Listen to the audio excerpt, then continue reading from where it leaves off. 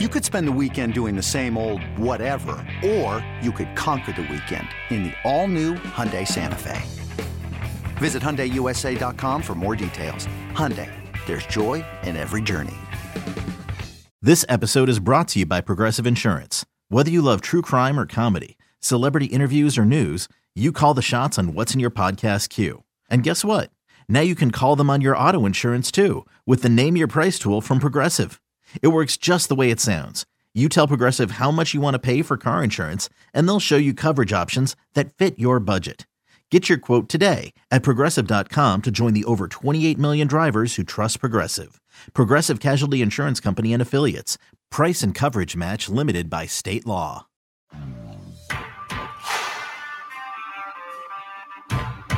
This is BetQL Daily with the Joes, Joe Ostrowski and Joe Giglio.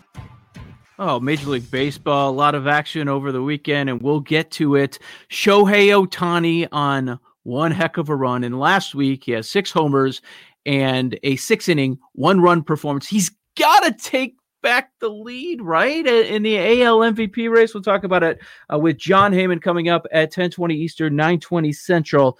He is an Odyssey MLB Insider. Insider calls are presented by BetQL. BetQL is here to help us all make better bets through real, proven analytics. Bet smarter and beat the books. Download the BetQL app or visit BetQL.com today. See, you're right, Joe G. You're right. I don't think we could put Devin Booker. See, I was looking at the MVP voting, and because there was limited time on the court for Kevin Durant during the regular season, he didn't get any votes, even though Ben Simmons got a 4th-place vote.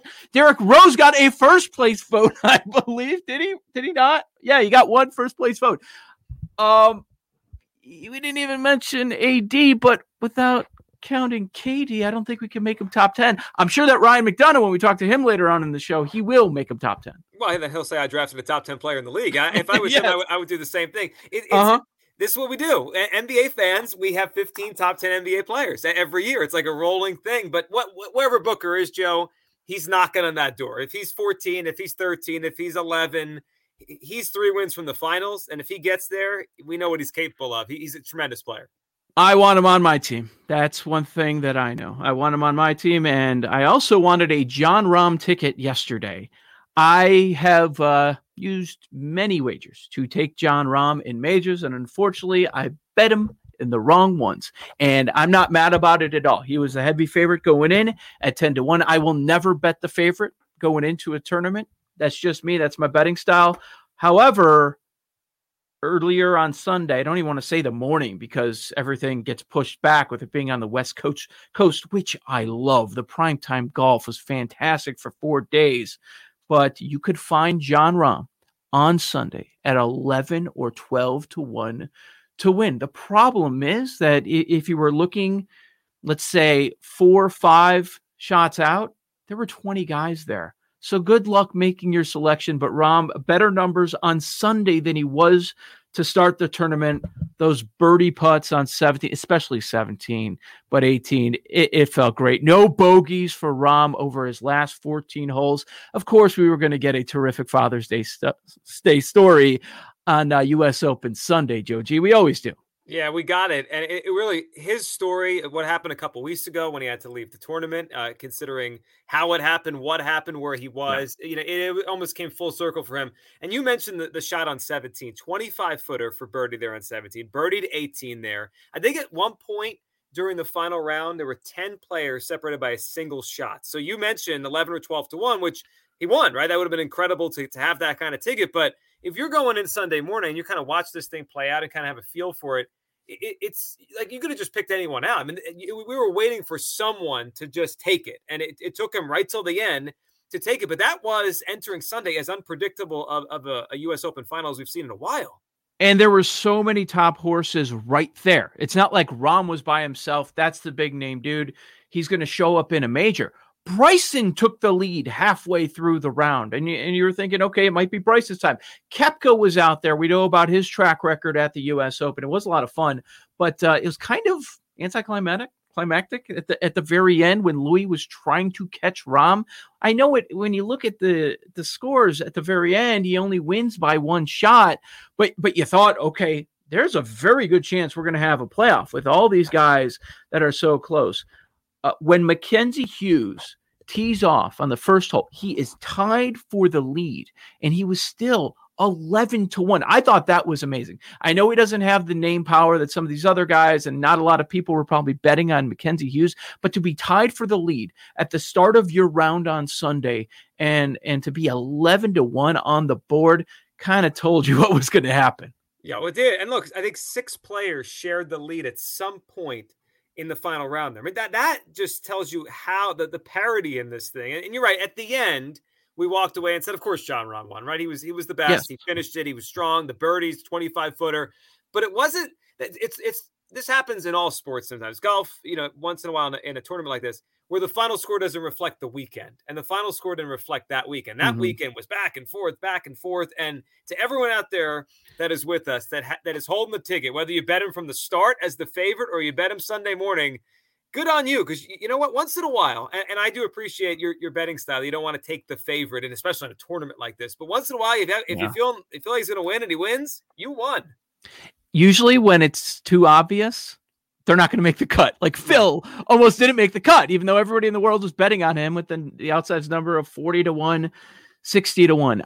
I know that if you're a golf fan, you're supposed to love Rory because he's great for the game and all that. Too many Sundays, just Rory McIlroy falter. We talked about the big names hunting on Sunday in the picture. Rory was one of them, and he shoots 2 over. It's the U.S. Open. It was a tough day for everyone. Par was a good score. But you're Rory McIlroy, man. At one point, you've got to show up on a Sunday in a major. It's been way too many years.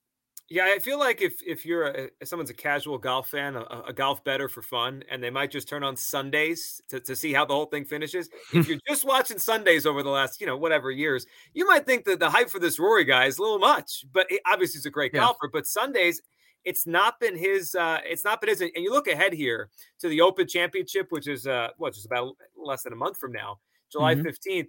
He's second best odds, right? It's Jon Rahm, not plus 900, Rory McIlroy plus 1100. So again, the market says Rory right there to win another one coming up. But those Sundays with Rory. I felt really good on Saturday because on Friday I made a live bet with Wolf at 70-1. And he was right there on Saturday, like one shot off. He kept having a number of par saves, so I felt good going in. But by the end of Saturday, it looked like it was going to be real tough sledding for him with all those names involved. But overall, as always, an entertaining weekend when it comes to the U.S. Open. Did you keep flipping? Did you think, okay, now this guy's going to win, now that guy's going to win? Because pretty early in Rahm's round, if you were watching the live betting, and that's why we implore you to check out MGM tonight, 7 to 11 p.m. Eastern. Ryan Horvath, Quentin Mayo. The live betting was fascinating. The live betting told you that Rahm's the guy. Early in his round, he became the favorite. It was still like a number of 3-1, but he quickly became the favorite with so many holes to go. Yeah, it jumped quickly. And once it jumped, you realize, like, something's going on here. And then the way he finished it, he finished in a way nobody else did. And that's the story of this. Not just that he won. It's those last 2 holes, right? It's the birdies there, 17 and 18. That's the way you finish a major. And, he did it. But what a performance by Jon Rahm. I'm happy for him. Did you catch the conversation of Phil and Rahm's wife? Socially distanced, they're hanging out on the chairs, and there were mics by them. And Phil said, like, he had money on Rahm. I love Phil. He does not care. Like, he knows he's on camera. He's playing it up. Even though he had a bad weekend, he didn't care. He bet on his boy Rahm. Yeah, and Phil's, I think, past the point. I think all of us want to get there in life. He doesn't care anymore. Phil's going to do it his way, on the course, off the course. I did catch that, and it was awesome. BetQL Daily with the Joes, Joe O and Joe G on the BetQL Network. VGK comes through with a victory, much needed win over Montreal yesterday on the ice. That series tied at 2. 13 goals by the Golden Knights via defensemen so far in the playoffs. 13 goals. So we have 2 best of 3s here in the Stanley Cup semis. Both series tied at 2. The Golden Knights, when this started, they were the favorites, to get through. And they are a great team. They were a great team during the regular season. Playoff hockey it's such a unique thing compared to any other sport because despite favorites, underdogs, these series they always feel so tight. They always feel like one moment here, one goal there. That the win last night for the Golden Knights, like not much separates the games, right? The teams might be significant underdogs or favorites, but the games, most of these games, especially as we go deeper in the playoffs, they're close. I'm flipping back and forth watching that last time. I'm like, man, I know the Golden Knights should win here, but this is not easy. None of this is easy for them. The NHL not taking the night off. Tampa Bay minus 186 favorites against the Islanders. The Islanders plus 165. It's a total of 5. So we just mentioned that both series are tied up at 2. So where's the big advantage? I guess you can look to the home ice, but the NHL futures have Vegas as the favorite, Tampa right behind them, the Knights plus 140, Lightning plus 170, but the Islanders are plus 500. The Canadiens, they're in a 2-2 series in the Stanley Cup semis, and they're 9-1 to win the Cup. Yeah, if you believe in the Canadiens, if you think there's something special about them, that they have some sort of magic that we see in these Stanley Cups, that's incredible value. To be 2-2, to still have a home ice game left, and to be plus 900, that is, if you believe in that team or have an inkling, that's good value there. And I think the market's telling you that the Islanders didn't do enough at home. They needed to get both at home to flip that series. They got one, it's 2-2, but they're still pretty big underdogs there. Coming up at 10:20 Eastern, 9:20 Central Time, Odyssey MLB insider Jon Heyman. And really, it's strange. It's strange, the betting card that we have today. We've mentioned no NBA action tonight, and half of Major League Baseball is off. Only 8 games today, but we're gonna break it down and review everything that went down over the weekend. We've had some surprising sweeps here, Joji. Well, including a series you and I were looking forward to, which we're going to get to and break down and what it means for the present, means for the future here in Major League Baseball. But there were some big weekends for some of these teams. I mean, some significant weekends that could change the outlook of a lot of things moving forward. Who's the favorite, who's not, and who you kind of feel good about in each of these leagues. Yeah. Kyle Schwarber with 3 bombs. I remember he had 5 in 2 days. He's on fire.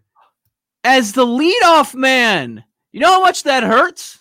For Cubs fans, they tried the experiment. Cubs fans were killing Madden and Theo Epstein for trying to make him the leadoff hitter after winning the championship. They tried it for 2 months. I understood the thinking. Put your best hitters at the top of the lineup.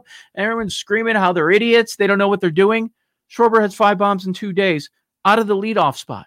I think it's up to. I think they moved him there last week. At least it's the first time I noticed it. He had 2 in a game last Sunday, so Kyle Schwarber's having a week. It feels like 2015 all over again. How about it? 4th leadoff homer yesterday in 9 days. Some amazing performances right now in Major League Baseball. We're going to break it down, and we'll give you some betting angles for today's MLB action. We have a doubleheader, 8 games overall. Joe O and Joe G, this is BetQL Daily from BetQL.